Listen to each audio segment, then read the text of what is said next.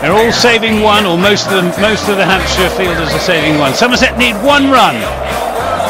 It's Edwards to Hildreth. He's there and bowls Hildreth, and he gets the run away through the onside, and Somerset have won. They've won the Royal London One Day Cup. Good evening and welcome to this end of season review from Always Look on the Bright Side Live. Tonight we're doing our end of season awards, the Golden Apples. I'm joined tonight by Steve Tancock, Dan Kingdom and Anthony Gibson, who's able to join us for this very special end of season awards. We just following on from the official awards tonight, so just recap who won those if you missed those. The Player in the Community Award went to Don Bess. Tom Lammerby won the Champagne Moment for his 107 not out against Worcester, and Craig Overton scooped both the Members and Members Player of the Year and the Club Player of the Year award. So, gents, before we crack on, have we all recovered from Sunday? Yes. Bounce back, ready for next season. Bloody Essex. Yeah, the sour grapes in my mouth, the taste of sour grapes in my mouth hasn't quite gone yet, but it's going. It's definitely going. I think Anthony deserves a special mention, though, guys, because I listened to his comms on Monday, even though I couldn't sync it with the video. On Wednesday, just to be there to morally support him having to deal with our friends Topley for the whole day. He did an absolutely magnificent job. And I even sent him a picture of a bomb at one stage when he dropped the pitch conversation in. So well done, Anthony. I think you deserve an award for that. I quite enjoy working with Don Topley, actually. I prefer him to the others. Okay. Yeah, I mean, he is what he is, and what you see is what you get. Exactly. Yeah, he's an unashamedly biased in everything he says. I thought Essex should perhaps get stripped of the trophy after this incident with Feroz Cushy having the alcohol poured on it. Yeah. Clearly, we should get the trophy now after that. They should certainly get a 12-point deduction next season. I think they should get stripped of the trophy just by virtue of the fact that they didn't try and win the bloody game. That's what annoys me about it. But anyway, yeah, quite. They settled for a draw from the moment they won the toss. Yeah, they won by technicality. Yeah, which is rather annoying. Right, let's crack on then. I haven't thought what we're going to do in the event of a tie, so we might just have to jointly award some of these tonight. But the first one we're going to start with a bit of negativity and then work ourselves up to celebrate the season, is the What Were You Thinking award of the season. So who shall we start with on my screen first? Let's start with Dan tonight. He always goes second after Steve. So Dan, you can go first tonight. What was your brain fade of the year moment? Is this the top three you want, or just the one? Well, shall we start with I've only got one actually, because I could only think of one. So if you've got three, start with your third and then work up to your number one. Oh, well, my third one was more of a joke one, really. It was just Jamie deciding to go to Surrey, but that's not 100% a serious one. So the second one I had was Lewis choosing to bowl Sale in the death overs of the Gloucestershire match, which I can see why they did it, but I think pretty much every single Somerset fan was thinking, what the hell are you thinking? Because I think every one of us would have bowled Gregory. So that's my second one. And number one is just Hildreth taking that run when getting run out and then pulling his hamstring in that match against Warwickshire. Can you mention who called him through for that run, Dan? I know it's going to really stick in your throat. It was Eddie Byram. Thank you. So to admit that, yeah. You're going for nice guy Eddie for running out Hildy and tearing his hamstring in the process. Gibbo, what was yours? Yeah, well, mine was Lewis Gregory, where I just said on commentary before that, when we realised that he was going to ask Ollie Sale to bowl the last over, I said it was bonkers, and it was bonkers. And the captain should have bowled that last over. It was unfair on the young lad. He'd been going at 12 and a half and over throughout the tournament, and of course then his first ball gets hit for six into the car park. And his last ball is whacked through mid-wicket when they didn't have a mid-wicket, when Tom Smith said afterwards, I've already got one shot, that's to whack it through mid-wicket. When I looked up and saw there wasn't a mid-wicket, I thought, Tom, you're in business here. You couldn't bloody well make it up. But the Eddie Byram run out of James Hildreth runs it pretty close, because arguably it not only lost us that match, it also cost us the Bob Willis Trophy, because with Hildy in the side last weekend, it could all have been different. There we go. It's been like that though. The season has been peppered, particularly the T20 campaign, with inexplicable decisions. Yeah, the batting order. Well, the inflexibility of the batting order is one of those, which has kind of too broad a net to cast to find an individual example for the purposes of this award. Well, Will Smead was the classic example. He's a very talented young batsman, but you don't put him in number 3 in a game of T20 cricket. He's not that sort of batsman. Barmy. Okay, so yours is Ollie Sale bowling that last over against Gloucester, or the decision to bowl Ollie Sale. Steve, how about yourself?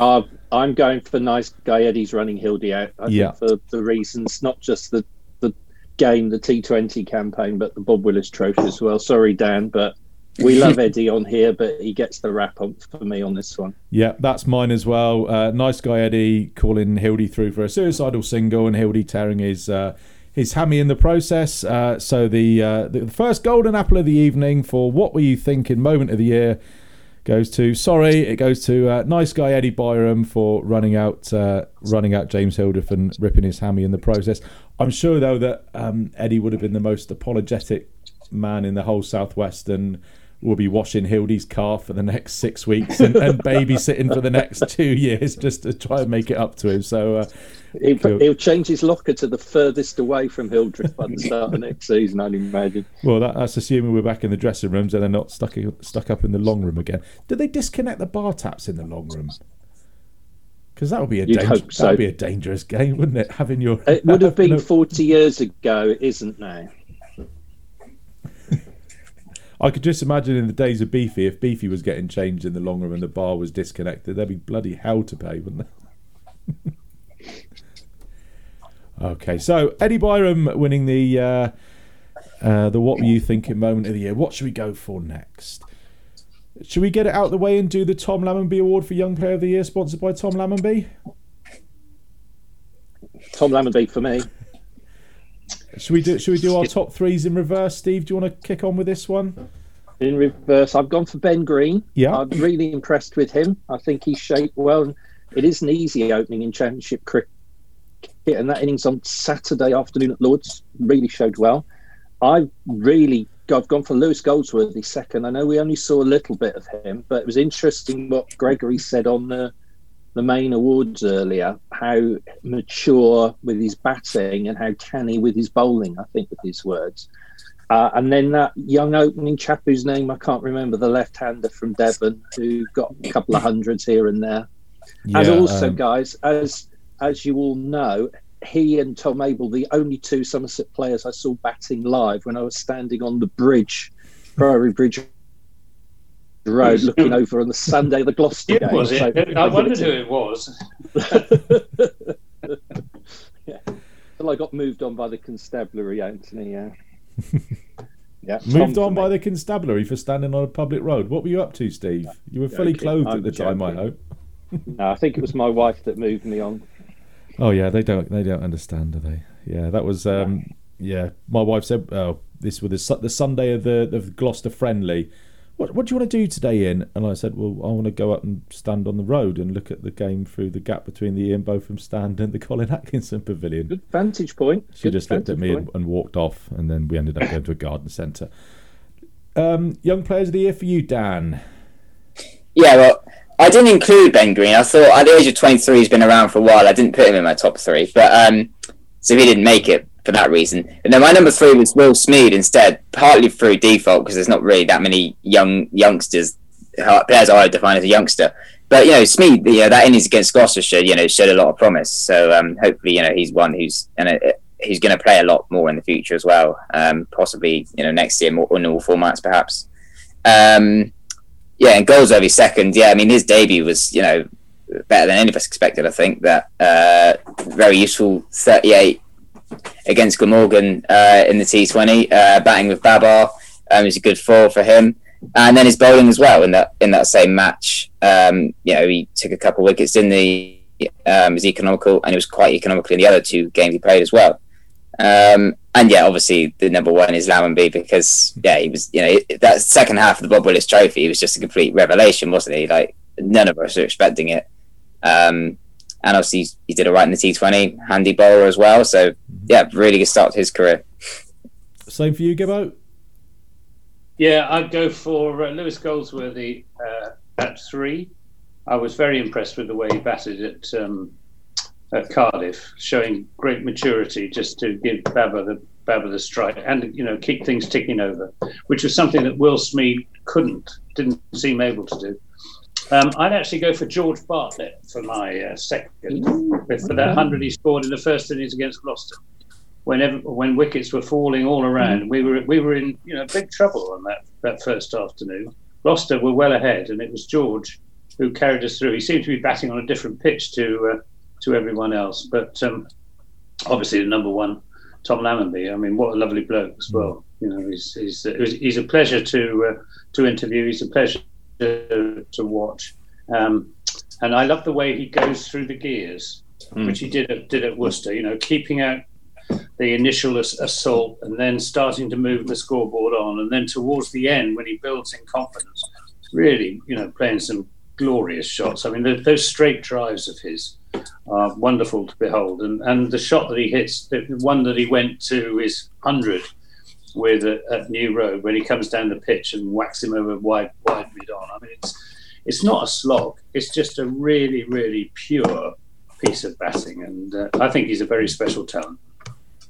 Yeah, I've gone for Tom as well as my number one, and again I've gone for Lewis Goldsworthy in third, Ben Green in second. I can't really say anything about the Lewis that hasn't been already said. Like I say, batted really well and bowled really well up at Cardiff. Ben Green, I was really impressed with the way he batted at Lords. He didn't get a score, but he didn't look out of his depth. He looked like he could bat time. He was batting with his mate from Exeter, which I think would help. And obviously seeing his mate from Exeter do it against Worcester, I think that's a real benchmark for him to look and say, well, if Tom can do it, next season, why can't I? So I think Ben Green has come on a lot this year. I don't think he's looked out of his depth opening the batting, and Green and Lammonby, unless England come calling for either of them, could be our opening partnership for potentially the next 15 years or 20 if they want to go on as long as Trez did. So congratulations to Tom Lammonby for securing the Tom Lammonby Player of the Year award, sponsored by Tom Lammonby. Young Player of the Year award. Did I not say Young Player of the Year? Sorry, Young Player of the Year. You're getting so Tom Lammonby out there. He might be getting. He might win the big one. You never know, Steve. You never know.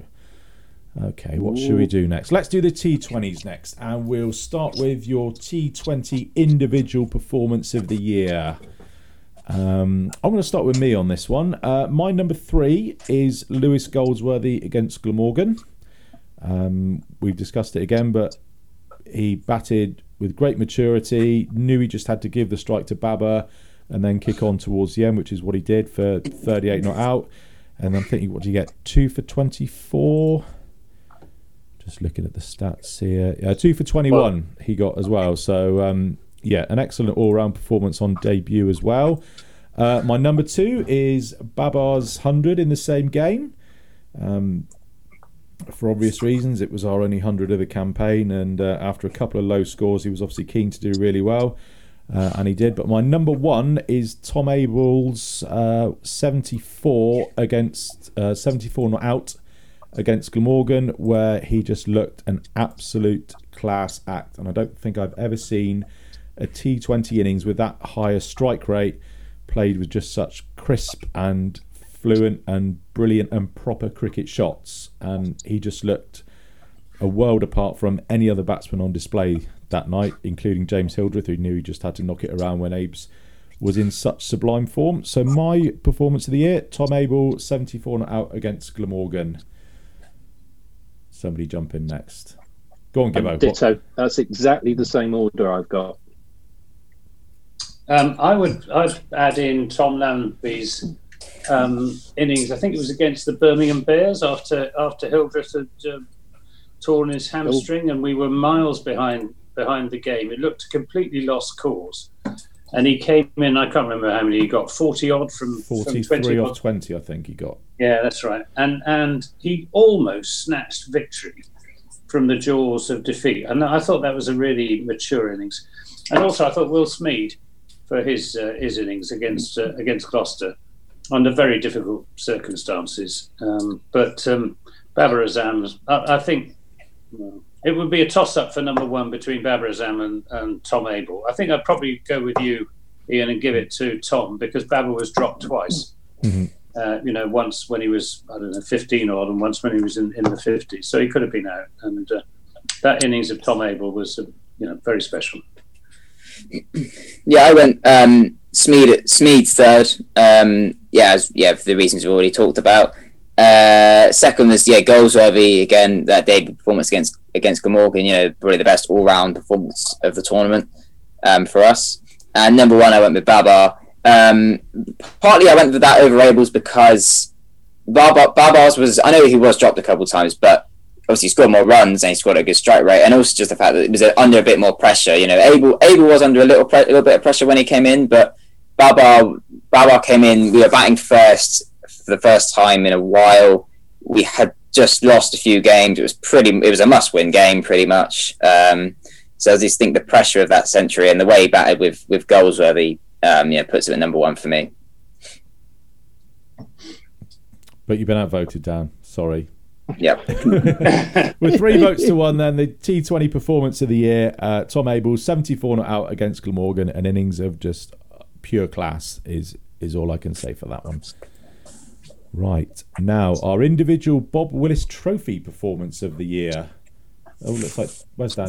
Oh, he's back. I'm here. Do you want to go with that one, Dan? Your Bob Willis Trophy performances of the year. Yeah, so number 3, I sort of had to choose one of the bowling performances. I just went with Craig Overton's fifer against Glamorgan. It was on that second morning of the season, wasn't it? We hadn't taken any wickets the night before, but Craig and obviously with Josh as well. They really got stuck into them that morning and blew them away, really, didn't we? So Craig's fifer comes third. Second, I've gone with Byram's century in the final against Essex. Only second? Only second. Just because it was... Your winner must be his leg spin, Dan. Is that the winner? That century was obviously... None of us were really expecting it. He's promoted up to number 4. He took a bit of time to settle in, I think, but he scored 50 on that first day in between the rain. And then, he got settled in the next day again, got another 50, got to 100, and that was, that basically kept our first innings together, didn't it, really, that century?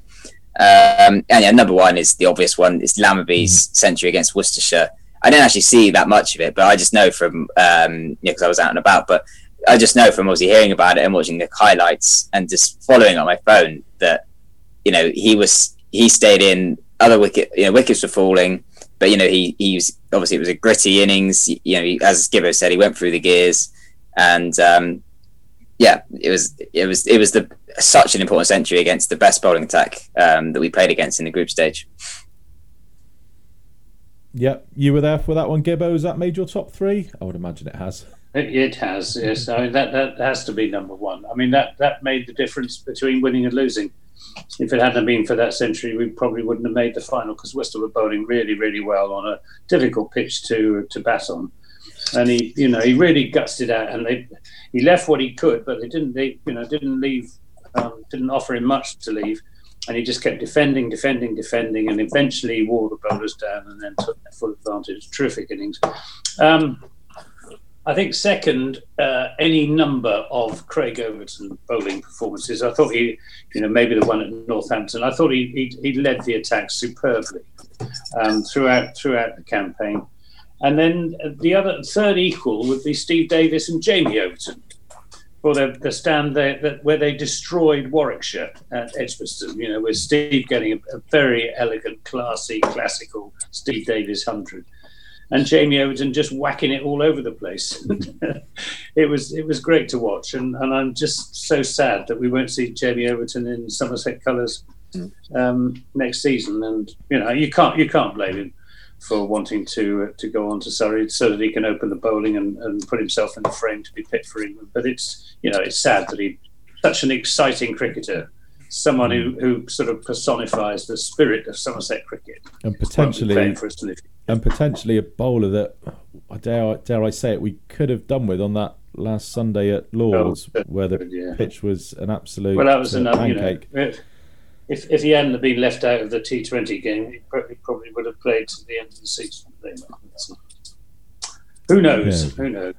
Sad. Can't live our life in the land of ifs and buts, Gibbo. No. I'm afraid. Right. I've gone for, in third place, I've gone for George Bartlett's 100 against Gloucester. That came at a time when we were losing wickets at the other end. We could have potentially collapsed in a heap, but as you said, Gibbo, he looked like he was batting on another pitch. That's my number 3. Second, I've gone for Lewis's 6 for in the Bob Willis Trophy final, just recently gone. I think he got most of his wickets after, a period where it looked like we were losing that game completely at 200 for 1 or 200 for 2, and then he just came back, just kept fighting. And to only concede a first innings lead of 30, I thought that he was the main reason why that happened. So that's my second. And yes, obviously my first is the Tom Lammerby 100 against Worcester. I did watch most of that on the live stream, and as you say, Gibbo, he was just so mature, so patient, knew exactly what his game plan was, and stuck to it.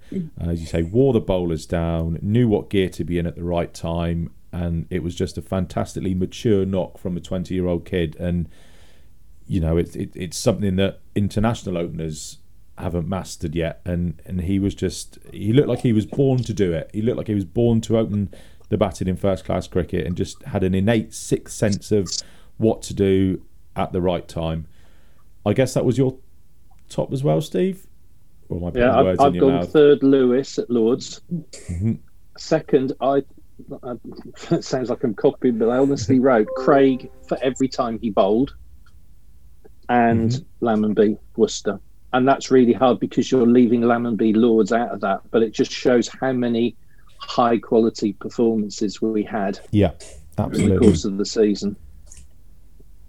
So congratulations then to Tom Lammonby for the Bob Willis Trophy Performance of the Year for 107 not out against Worcestershire in a crucial game to ensure qualification for that Lord's final. I think we've lost Gibbo. I'm sure he'll be back unless he's got bored and wants to go and do something else. Right, which one should we crack on to next then? Let's do our sparkling cider moment of the year. Do you want to kick us off with this one, Steve? As many as you've got, really. Don't necessarily need to be top 3. I've got 3. In reverse order. Mentioned it again, but Anthony said the way Tom Lammonby went to his 100 at Worcester for me, that was third. The way Jamie went to his 100 at Edgbaston, that just made me feel so happy. But my one was Jack Brooks' run out in the after tea at Northampton when they were 40-50 odd for 1, and out of nowhere he produced a run out. And then, as people know, I do this thing where if we're not taking wickets, I go for a walk, and by the time I got back they were 7 down. So I'm going to give it to Jack Brooks for the run out, and because I think poor Jack Brooks gets a bit of a bad rap sometimes as well, and he's one of my favourite players. I'm going to have to admit I've missed that one, Steve. Probably with all the cricket you have to watch in the season to have an encyclopedic memory of what happened when. So I missed that one, but I'll take your word for it that was a bit special. I think Gibbo's back. Gibbo, we're just doing our sparkling cider moment of the year. So, which was there's only one champagne sparkling cider moment of the year, and that's Tom Lammonby's 6 to go to 100 at New Road. It was a fantastic shot to crown a tremendous innings and match-winning innings as well. And it put a stamp on the authority that he had developed during the course of that innings over the Worcestershire bowlers. That was a wonderful moment. Really enjoyed that, and there were some great catches as well. Some fantastic grabs in the slips by Jamie Overton, Craig Overton, and James Hildreth, who is one of the must be just about the best first slip in the country. Cool. Dan, your sparkling cider moments of the year. Yep. So number 3, I've gone with specific moment of when Josh Davey got Josh Shaw LBW. It was at the end of the first day against Gloucestershire. That was to make them 9 for 4, and I just thought that moment just summed up our experience, the Bob Willis Trophy group stage for Somerset, particularly day ones. That day was 2-3-7 all out after a top order collapse, and then century for Bartlett, runs for Jack Brooks, and then to just we got 4 wickets at the end of the day to make them 13 for 4, and I think it was just that was one of those moments which we were all sat at home on a Saturday watching it on the stream. It's just this is one of those great moments when to make Gloucestershire 13 for 4 in that short period was great.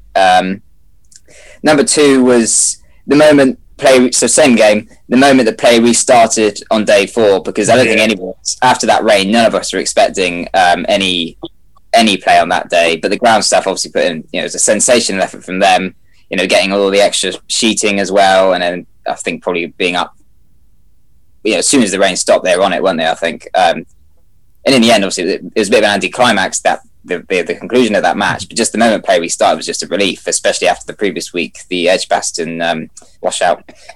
Number 1, it was the last wicket against Worcestershire in the Bob Willis Trophy. It was Ben Cox caught by Davis off the bowling of Davey. That had been a pretty tense day, particularly was it Cox and Leach, I think, with that partnership that got them close.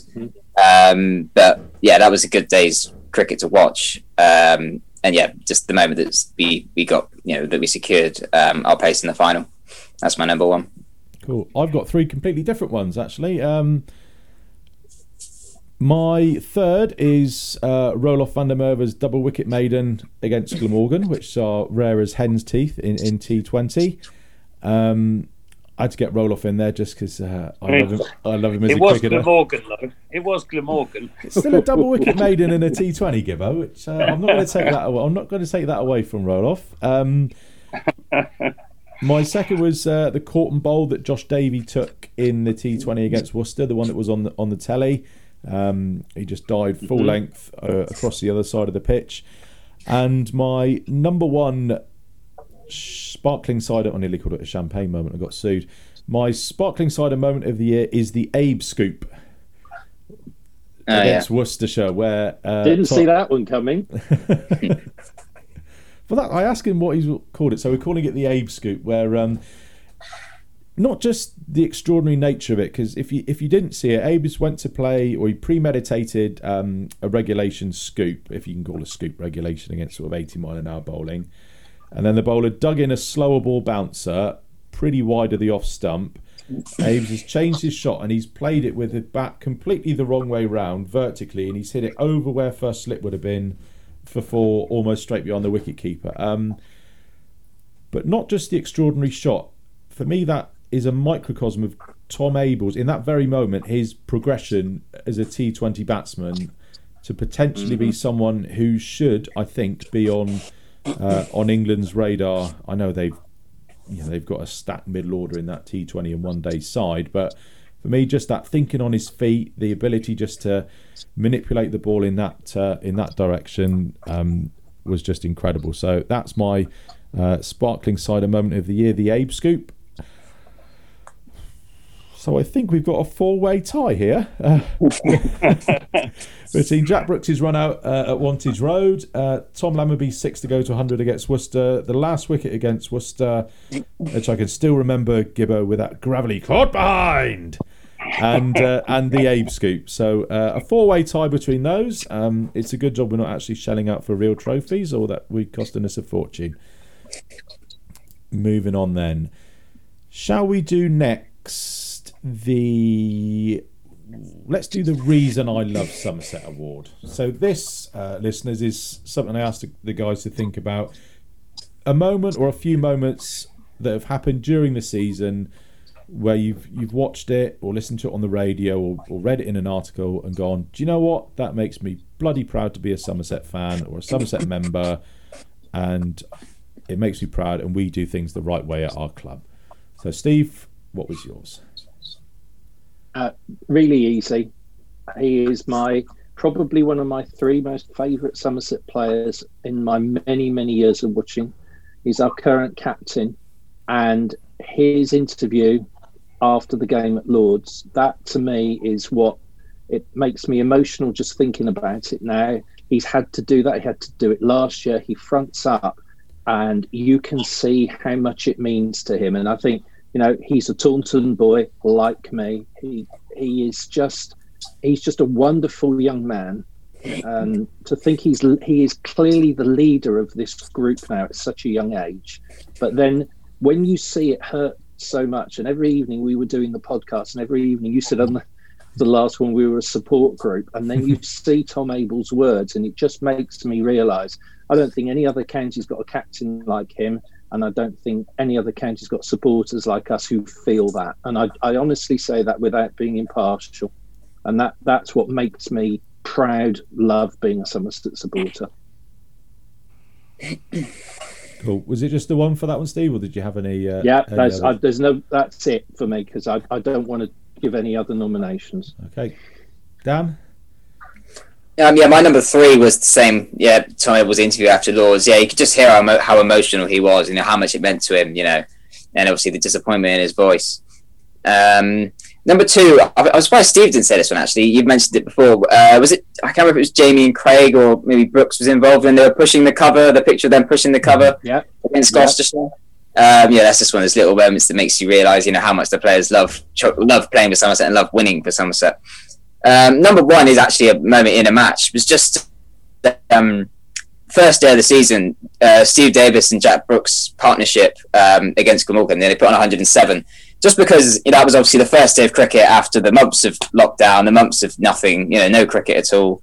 We hadn't had a great start to the match, but it's just, we were all at home watching it, and it's just, one of those moments that, just reminds you that, it just reminds you that cricket is back and it's great. Pretty much the fact that it was just classic. Jack Brooks, smashing it everywhere. Got lucky maybe a couple of times. Steve Davis batted well, gracefully as he does. So it was just a nice moment after all those months of lockdown, really, after with no cricket. Gibbo, what about yourself? Well, I think the great thing about Somerset cricket at the moment, and particularly this season, is the way that we've brought the young players on. The fact that it is now a team of local West Country boys. So, I mean, my 3 most memorable moments are actually interviewing 3 of those young West Country boys. Tom Lammonby several times, Ben Green, and Lewis Goldsworthy as well. But perhaps most of all, Will Smead. After he scored those runs against Gloucester, someone asked him, it was Richard Latham asked him, I think,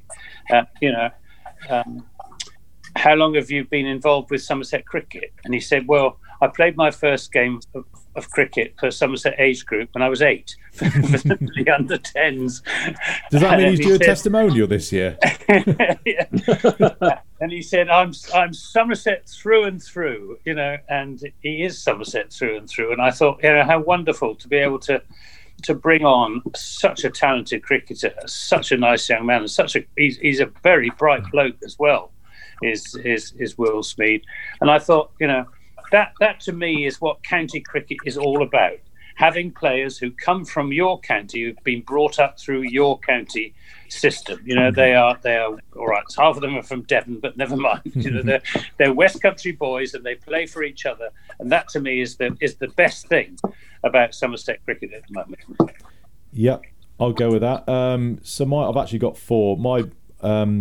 My third is, as Dan said, the players assisting in the ground, clear up, pushing the covers on in the Gloucester game. My second is not really a reason I love Somerset, but a curse that you're kind of learning to bear is coming second again and going unbeaten in a competition and not winning it. which is a very scoring more points than anybody else as well. Yeah, a very Somerset thing to do.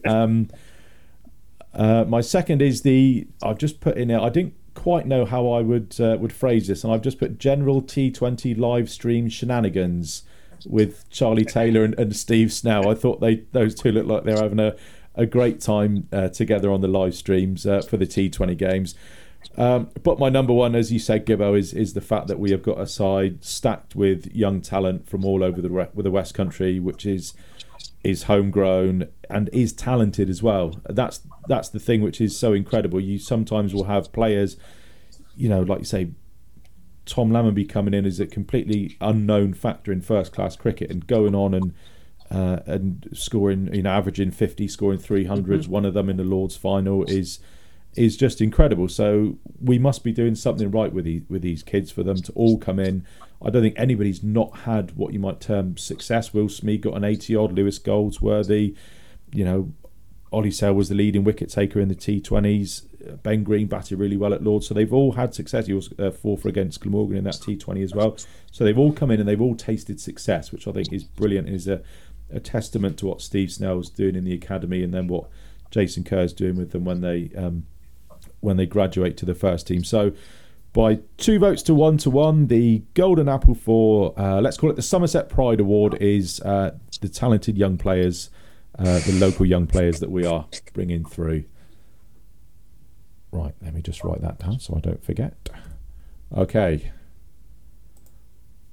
We're on to the serious business now of Players of the Year in red and white ball cricket. Should we start with our top three for the Blast Players of the Year with you, Steve? In third place, Lammonby. Mm-hmm. Mainly because he did play, Anthony mentioned the innings against Warwickshire, but he opens in the one day and he seems to be developing into a bit of a finisher. And I like that. Second, Tom Abel, because I was a couple of years ago, if you asked me, I would not have seen Tom Abel having any part to play in the T20 side. And I think he now bats in that pivotal position. And I can see next season maybe Hildy not playing so much T20 and Abel's ready to take that mantle. But for me, Max Waller is my T20 player of the year. I scribbled down, Dan would be proud of me, I scribbled down his analyses. And his most expensive spell of bowling was 1 for 31 against Glamorgan. Just phenomenal. 18, 19, 18, 21, 24, 24, 27, 30 and 31. Okay, he didn't pick up a huge number of wickets, but when you consider what he contributes in the field as well, I mean, he is... I would pay a lot of money to watch him and Tom Abel field in the T20 game and not watch anything else, because it's just absolute joy to watch. So for me, Max Waller. Yeah, he did drop a catch this year, though, in one of the games, which brought great delight to Steve Snell in the commentary box, because he said he's got a signed photo of Max on his desk, because something along the lines of, if it's in the air, it's out. Signed Max Waller. So he took great... well, not enjoying the fact that Somerset had dropped a catch and not taken a wicket, but just Max Waller's confidence slightly getting the best of him. Yeah, Max Waller, 8 wickets, economy rate of incredibly 6.23, averaging 26.5 for the ball. So Steve, you've gone for Max Waller. Dan, who's your man of the season for T20? Yeah, there wasn't really much choice, I thought. It's quite a difficult one because it's sort of best of a bad bunch, really. Maybe that's a bit harsh, but Babar Azam's number 3, that century against Glamorgan, a couple of other useful innings. He was probably our best batsman, to be honest. I mean, I suppose Tom Abel was all right, but I've gone with Babar. Number 2, I've gone with Max, because, he was so... I think this is probably his most economical season ever in T20. He went at 6.23 and over. Just from memory, I think he usually goes in the 7s, so this is probably his most economical season he's had. And his fielding was, apart from that drop catch, his fielding was up to standard as always. And number 1, I've actually gone with Roloff, because he was economical as ever. He was the one who, he had 41 against Northants to keep us in the game. He also had a few runs against Worcestershire, Edgbaston, against Warwickshire at home. So I just thought for his all-round performances, and he was probably the one who's most in form with the bat at times in the tournament for us. So I've gone with Roloff as my T20 player of the year. Gibbo, do you concur? I'd go for Max as my player of the year, but I'd have Roloff in there as well, and Tom Abel, and I'd go for Max for exactly the reasons that Steve set out. He bowled brilliantly. He's a jack in the box in the field, and if it's just a pity one or two of the others can't learn from Max as to how to bowl in T20 cricket. Craig Overton, the prime example. Well, I was looking at the stats for this, and I can't quite get over his career economy rate. It's in the tens. It's 10.5, something like that. It was 9.2 this year. So as long as he takes stacks of wickets in the red ball, who cares? Yeah. My top three, I've gone Tom Abel at 3. He was the lead and run scorer. I've gone for Max Waller. Again, for all the reasons that have been outlined before, the incredible economy rate, always bowling that over in the power play. What I love about Max Waller opening the bowling is you would think it's something that you would do as a surprise tactic every now and again to chuck a leg spinner on first up. And we do it every game, and he generally, the amount of times he'll go for, he'll get 1 for 7 3 in that first over. He'll go for 3 or 4 quite often. Exactly. Over. So it's incredible that he manages to do that in the power play. But my number one, this won't come as a surprise to you, is Roloff van der Merwe. So unfortunately we've got a tie. I just love the way he plays cricket. I think he's ideally suited for the energy of T20. He's just a little, a jack in the box type player. He's so full of enthusiasm and vim and vigour. Bowled 29 overs, only went for 7.2, which isn't bad in T20 by any stretch of the imagination. And his runs down the order, I think he could have quite easily come up a place or two in the order. 127 runs, his highest of 41, and his strike rate, which is the best for me, is 176.38, which was second only by a point to Tom Lammonby. So not only getting runs but getting them quickly. So we have a tie. Our joint T20 players of the year are Max Waller and Roloff van der Merwe. So congratulations, guys. And now we move on to the Bob Willis Trophy Player of the Year. Gibbo, who are your top 3 in descending? Was it descending or ascending order? Starting with number 3. Ascending order. Josh Davey at number 3. Mm-hmm. He bowled really, really well. Obviously in tandem with Craig Overton. I'd go for Tom Lammonby at number 2 for the 3 centuries, and I'd go for Big Craig as the number 1. He led the attack superbly. He was aggressive, accurate, fast, threatening, whatever, and he was relentless.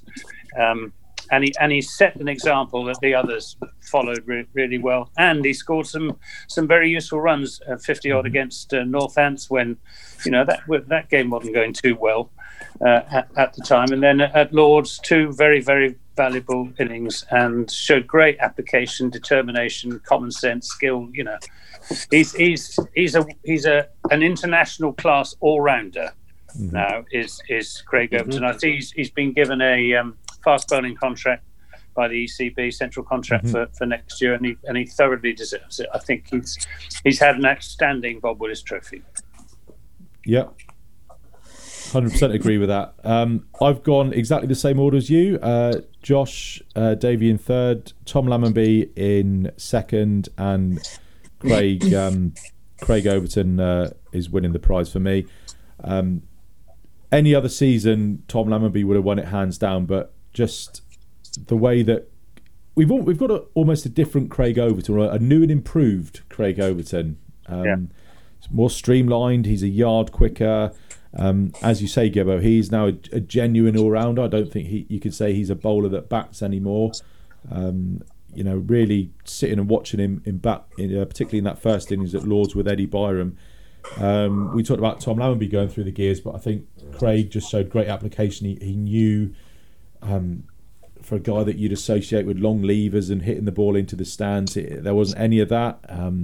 He just batted properly. He got on with the job and knew what he needed to do for his team, which was batting a partnership with Eddie for as long as possible. So I've gone with Craig as well. Dan? Same order or different order? Yep, exactly the same. Yeah, I mean, Josh was a revelation, wasn't he, this season? I mean, it wasn't a total surprise. He showed signs last season, I think, but yeah, this year opening the bowling, leading the attack with Craig. Yeah, he was brilliant, and and second I've gone with Lammonby. I am done hard. I nearly put Lammonby first, partly because I thought Craig and Lammonby both exceeded expectations. I thought Lammonby probably exceeded expectations more than Craig from the starting point, but I still thought that Craig, the way, as Gibber said, the way Craig led the attack, and his batting as well, that puts Craig number one for me, and with Lammonby number two. Is it full house, Steve? It is, but I just would like to mention Jamie, because I think all that uncertainty the day before the season started, I remember sitting in a neighbour's garden and seeing the news break and thinking, oh no. And I think the fact that he showed so much application and contributed so much, and as Anthony says, it's his pace made a difference quite often. So I'd like to give him an honourable mention, because it must be tough when you're going somewhere else. Tom Lammonby, the difference for me between the top two was that Craig probably was instrumental in us winning or nearly winning all 5 of the group games. Mm-hmm. And Lammers was instrumental in us winning the most important one, I agree. But, it's 100 against Gloucestershire. Well, we could have won the game without us batting a second time there. Not to demean a first-class 100. But for me, you both know that I love Craig's aggression. I love the way he keeps coming. And I just think that the most impressive thing for me is he's put on an extra yard and a half of pace, and he's gained control as well. And anyone who's tried to bowl anything at cricket and tried to go away over winter to get stronger, fitter and come back, that isn't easy. And at his level, the elite level, that's a heck of an achievement. So it was really funny, and watching the awards, I did laugh because the big reveal of who was going to be winner, they had the PCA MVP award sitting on the table there, which sort of gave it away a bit as well, which made me laugh. But how can you not give it to the guy who's the PCA's most valuable player? And that's done on stats, which I think Dan probably does the algorithms for that. So Craig every time, and thank you, Craig, for a wonderful season. And of course, one thing that we haven't mentioned about Craig, we talked about his batting and his bowling, but his slip catching as well. Oh, brilliant! Just brilliant. Incredible. Yeah. That suicide slip at Lords, where he's virtually stood where he'd be for a spinner, was just incredible. So he's Marcus was telling him to walk in though at that point. Why doesn't that surprise me? Mr. Trescothick's got older, but I don't think he's got any more mature. So we're done then. Congratulations, Craig Overton. Unanimous choices, the Golden Apple winner of our Bob Willis Trophy Player of the Year. And I think, if my spreadsheet is correct, that is our last award. So, gents, do we have any reflections on the season? How do we all know the stats, we all know the numbers, we all know what happened. It was finishing second in a drawn game against Essex, where we had the best of it arguably, and them not winning the game and taking home the trophy. Do you think we're in a better place? I'll start. Go on, Steve. I'll start then. I people who read my stuff know how much my dad meant to me. He's the reason why I got into Somerset cricket at such a young age. And I remember when we went to Lords in 78, and he told me, absolutely treasure this, because you're a Somerset supporter and these occasions don't come round very often. And yes, it's horrible coming second when you clearly are the better team. And as Anthony said earlier, you're trying to win these things. But we are so lucky to be watching this team. And 4 times in the last 5 years, we've come second. We're there or thereabouts in every competition. And this is with a young team. And I'm just so proud of them, and it's just a pleasure to watch them, to listen to Anthony talk about them, to write about them, and long may it continue. Couldn't agree more, Steve. Dan? Yeah, I mean, your reflections on the season. Same sentiments as Steve, really. Yeah, I mean, it's we didn't think we'd get much cricket at all, if any cricket. In the end, the 2 minutes we had were great fun. You know, those Saturdays and Sundays, particularly, me and my family were obviously watching the game, gathered around the TV. You know, after the misery of lockdown and whatever, you know, it was really enjoyable watching Somerset dominate these teams, even though obviously these teams were, you know, the teams we played in the group stage were generally far inferior to Somerset, but that just made it great fun to watch us demolish them every week, pretty much.